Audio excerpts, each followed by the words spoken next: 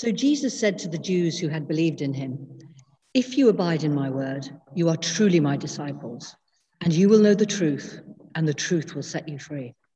They answered him, "We are offspring of Abraham and have never been enslaved to anyone. How is it that you say you will become free?" Jesus answered them, "Truly, truly, I say to you, everyone who commits sin is a slave to sin. The slave does not remain in the house forever.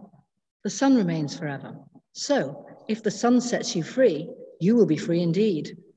I know that you are offspring of Abraham, yet you seek to kill me because my word finds no place in you. I speak of what I have seen with my father, and you do what you have heard from your father." They answered him, "Abraham is our father." Jesus said to them, "If you were Abraham's children, you would be doing what Abraham did. But now you seek to kill me, a man who has told you the truth that I heard from God. This is not what Abraham did." "Oh, so you are doing what your father did." They said to him, "We were not born of sexual immorality. We have one father, even God." Jesus said to them, "If God were your father, you would love me, for I came from God and I am here. I came not of my own accord, but he sent me. Why do you not understand what I say? Is it because you cannot bear to hear my word? You are of your father the devil, and your will is to do your father's desires. He was a murderer from the beginning and has nothing to do with the truth, because there is no truth in him. When he lies, he speaks out of his own character, for he is a liar and the father of lies. But because I tell the truth, you do not believe me. Which one of you convicts me of sin? If I tell the truth, why do you not believe me? Whoever is of God hears the words of God. The reason why you do not hear them is that you are not of God." The Jews answered him, "Are we not right in saying that you are a Samaritan and have a demon?" Jesus answered, "I do not have a demon, but I do honor my Father, and you dishonor me. Yet I do not seek my own glory. There is one who seeks it, and he is the judge. Truly, truly, I say to you, if anyone keeps my word, he will never see death." The Jews said to him, "Now we know that you have a demon. Abraham died, as did the prophets, yet you say, if anyone keeps my word, he will never taste death. Are you greater than our father Abraham, who died, and the prophets died? Who do you make yourself out to be?" Jesus answered, "If I glorify myself, my glory is nothing. It is my Father who glorifies me, of whom you say he is our God. But you have not known him. I know him. If I were to say that I do not know him, I would be a liar like you. But I do know him, and I keep his word. Your father Abraham rejoiced that he would see my day. He saw it and was glad." So the Jews said to him, "You are not yet 50 years old and have seen Abraham?" Jesus said to them, "Truly, truly, I say to you, before Abraham was, I am." So they picked up stones to throw at him, but Jesus hid himself and went out of the temple.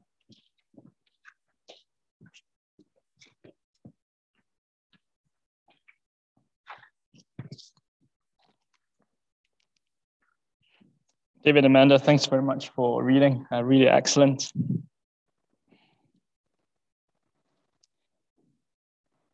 Most of you know I arrived in the UK with my wife Matilda about 4 years ago, and there's been something that I really appreciated about this country. The people. The people are very nice, respectful, polite, and gracious. However, I also noticed something that's really funny. Whenever the name Jesus is mentioned, people get really squeamish and they want to change the subject. And so that's the question, why do even the nice people reject Jesus? You perhaps may have similar experience with me, friends, neighbors, colleagues who are really decent people. Yet when it comes to the topic of Jesus, the subject changes immediately. Is there something wrong with Jesus or something wrong with people?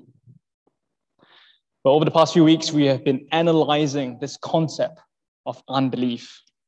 Chapter 7, we looked at the experts and the unbelief, and we saw that their unbelief was irrational.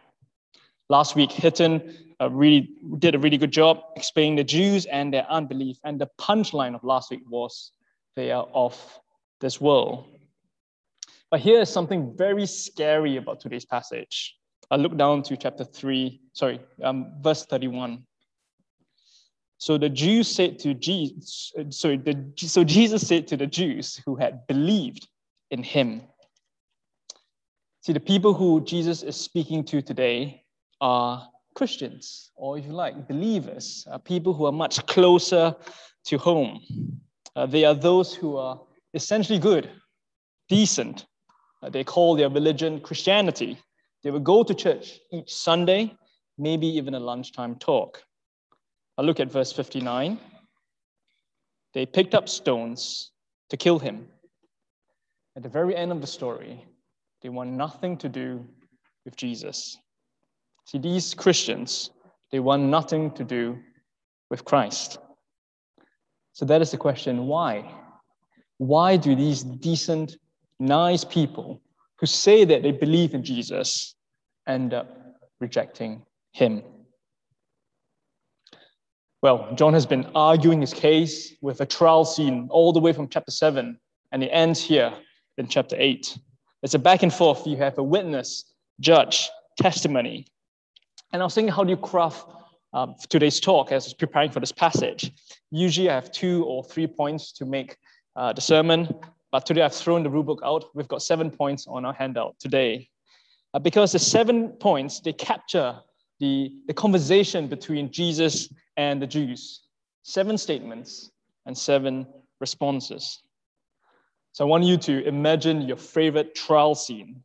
And maybe it's the Old Bailey, or a scene from your favorite Korean drama, or the scene from A Few Good Men. You have Jack Nicholson and Tom Cruise, the famous scene. You want answers? I want the truth. You can't handle the truth, says Jack Nicholson. It's a captivating scene. And so part of my research this week, I was spending my time on YouTube watching that clip. So channel the inner trial scene, your favorite trial scene, and this is what's happening in our passage today. Not Jack Nicholson and Tom Cruise, but Jesus and God's historic people, the Jews. And we are in the stands. We are the audience. 7 statements, 7 responses. Are you ready? And so the first point that Jesus says is this, statement number 1, my word sets you free. Look down to verse 31. So Jesus said to the Jews who had believed in him, if you abide in my word, you are truly my disciples, and you will know the truth, and the truth will set you free. Do you notice what Jesus says? This is the defining feature of a true disciple. It's one who abides in his words. It's not about seeing signs or miracles. The crowds, they saw signs and miracles. It's not about a warm and fuzzy feeling. It's all about abiding, sticking to Jesus' words. Well, will these Christians, will they abide? Well, the short answer is no. Look down to verse 33. They answered him, we are offspring of Abraham and have never been enslaved to anyone. How is it that you say you will become free? Wonder whether you picked up the irony there. Israel has been enslaved to Egypt, Assyria, Babylon, and even now in the gospel to the Romans. And they have definitely been enslaved before. But Jesus, he doesn't call out their ignorance, but he cuts even deeper. And he says his second statement, all who sin are slaves to sin. Look to verse 34. Jesus answered them, truly, truly, I say to you, everyone who commits sin is a slave to sin. Do you notice the point that Jesus is making is really profound? It's not whether your ancestors had a history of being enslaved. It's anyone who has sinned before are slaves. And if we are honest, I think it makes a lot of sense. All of us have no control over our sin. Here's a really silly illustration. Imagine I really love ice cream. Like I really crave for it, and I must have one every day. How do you stop me from eating ice cream? You can shut all the stores down in London that sells ice cream. You could lock me in prison, but you won't stop the urges, the cravings for ice cream. And in the same way, we are slaves to our desires. That is the problem. We can't control our desires. We can't turn off the tap on envy or pride. When you're angry, you're just angry. When you're lustful, you are just lustful. We can't control those desires. We are slaves to them. All who sin are slaves to sin. See, these Christians are slaves, and they're not really part of Abraham's family. Well, do they abide in his words? Again, the answer is no. Look at verse 39. They answered him, Abraham is our father. And Jesus, he refutes them. They cannot be part of Abraham's family, because his third statement is this: you are doing the works of your father. Look at verse 39 again. Jesus said to them, if you were Abraham's children, you would be doing what Abraham did. But now you seek to kill me, a man who has told you the truth that I heard from God. This is not what Abraham did. You are doing what your father did. The point that Jesus is making is very simple. They are doing the works of another father, not Abraham. They don't behave like him. Abraham, he listened to the truth. When Melchizedek told him about truth, he listened. But the Jews, they seek to kill the truth speaker. And the way the Jews respond next is very shocking. Forgive the language, but they call Jesus a bastard. Look down to verse 41. They said to him, we are not born of sexual immorality. We have one Father, even God. Do you see what they're saying? They're insinuating that Jesus is an illegitimate child. Mary was pregnant before marriage. He was born out of sexual immorality. And they say, God is our own Father. Well, it's a shocking response. These Christians, rather than abiding, they go on the offensive. They call Jesus a bastard, and they say God is their own Father. And so this is a courtroom scene. We are in the stands, but we see the back and forth between Jesus and the Jews, both claiming God as their Father. How will you decide who is right? And here Jesus, he states his main accusation. You are of your father, the devil. Look at verse 42. Jesus said to them, if God were your father, you would love me, for I came from God and I am here. I came not of my own accord, but he sent me. Why do you not understand what I say? It is because you cannot bear to hear my word. You are of your father, the devil, and your will is to do your father's desires. Wow. I wonder what you're thinking right now. Is Jesus being quite harsh on these people? Is it true? Are the Jews or is the world children of the devil? But why does Jesus think so? I look down to verse 44 again.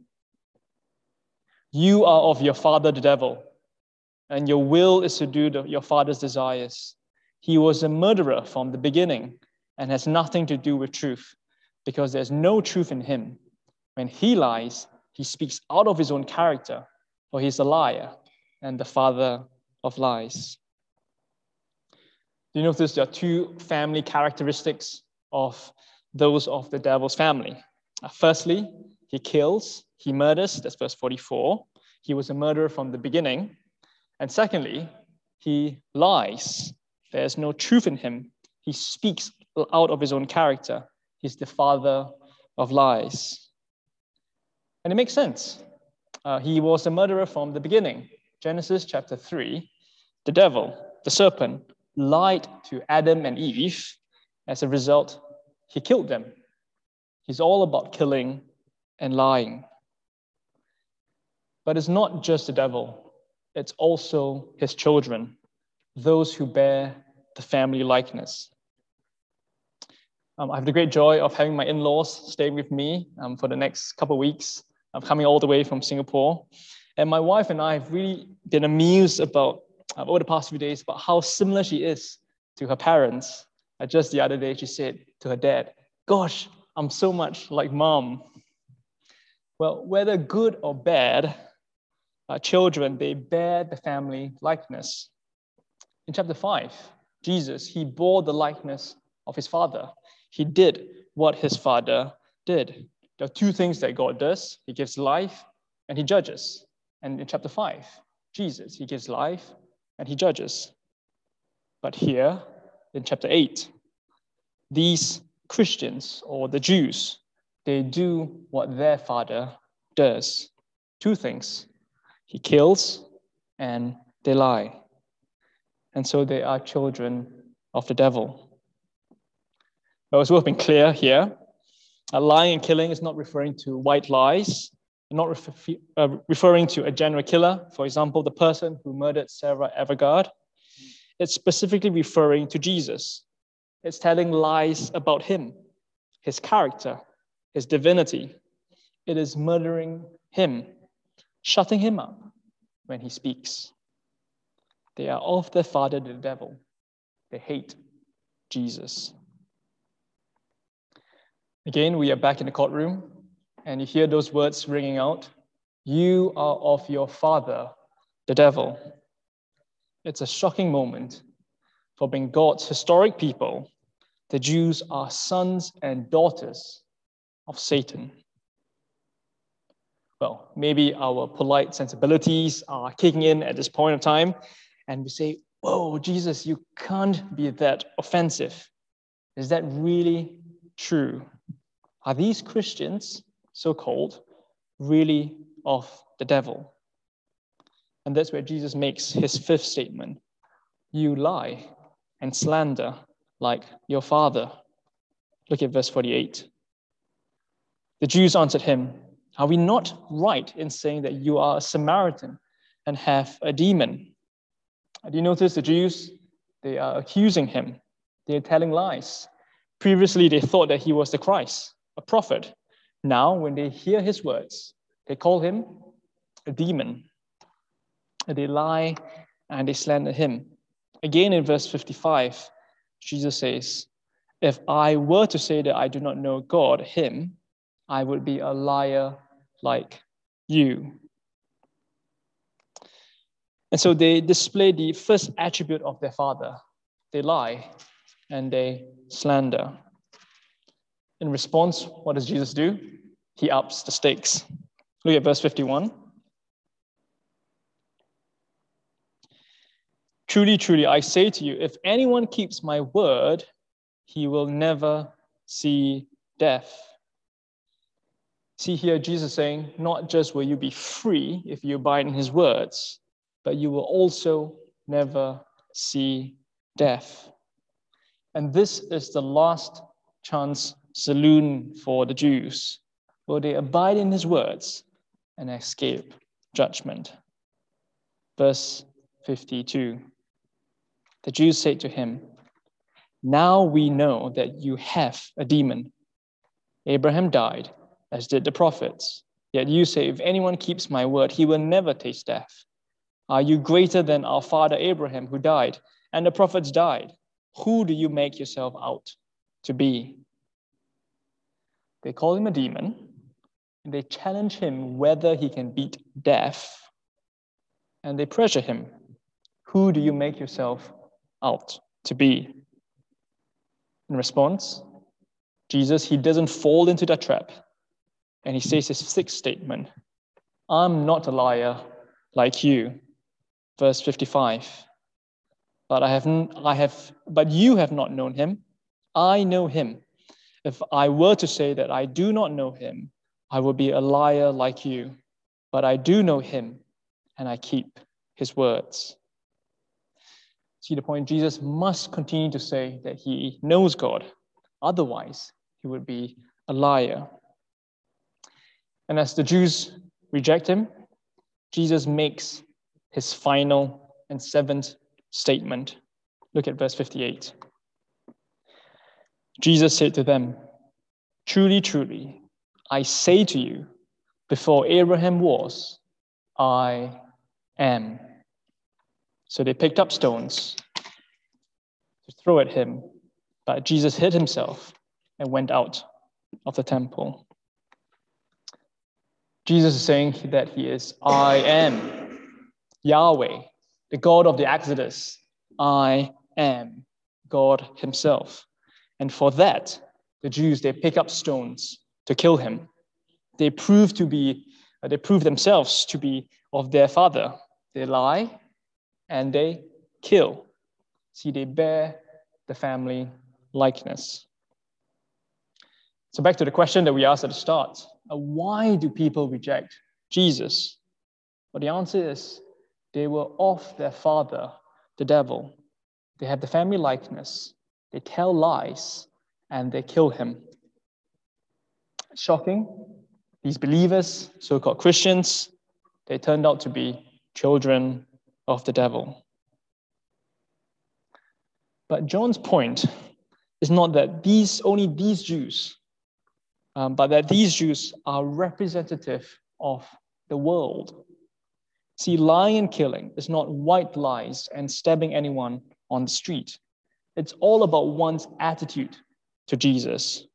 When he speaks, do you wish to shut him up? It's essentially like killing or silencing him.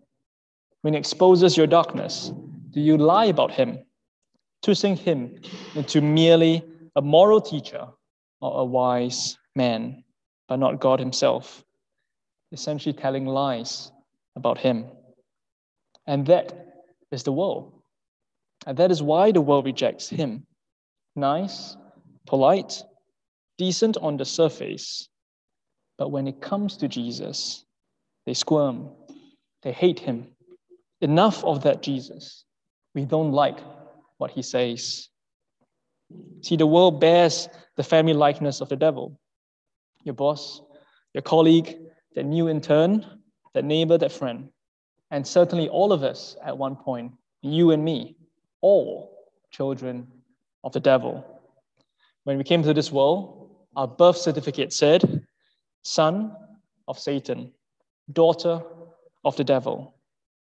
And that is why when Jesus speaks to Nicodemus in chapter 3, he says, truly, truly, I say to you, unless one is born again, he cannot see the kingdom of God. See, those who have not been born again, they remain part of their original family with the devil as the daddy. Why do people reject Jesus?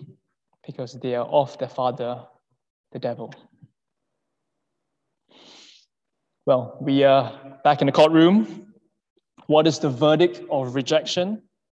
The answer is guilty, and judgment will follow. Verse 59, when Jesus hid from them, he went out of the temple. Like Ezekiel, where God's glory leaves the temple in judgment, Jesus, the one true God, the I am, he leaves the temple in judgment. And of course, judgment is the punchline. It's a trial, it's a courtroom, and there's a verdict, and the verdict is guilty.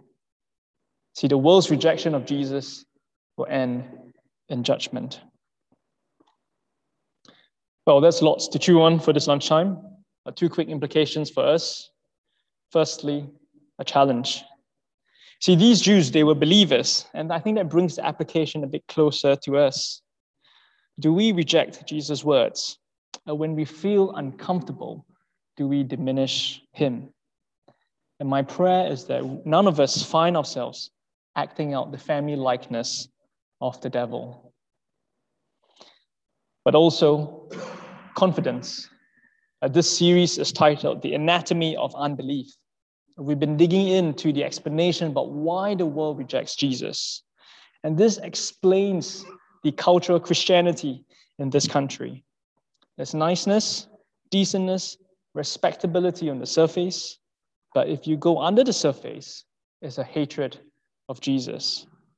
And the diagnostic is that people are children of the devil. Well, that is a really somber note to end. And you might ask, is judgment the last word? Well, on the backdrop of judgment, there's a ray of light that shines through, a miracle of sight. I go to chapter 9, verse 5. Jesus says, as long as I'm in the world, I am the light of the world. Verse 7, he said to the man, go wash in the pool of Siloam. So he went and washed and came back seeing. There's hope. It takes a miracle. But for that, you need to come back next week. Why don't I pray for our time?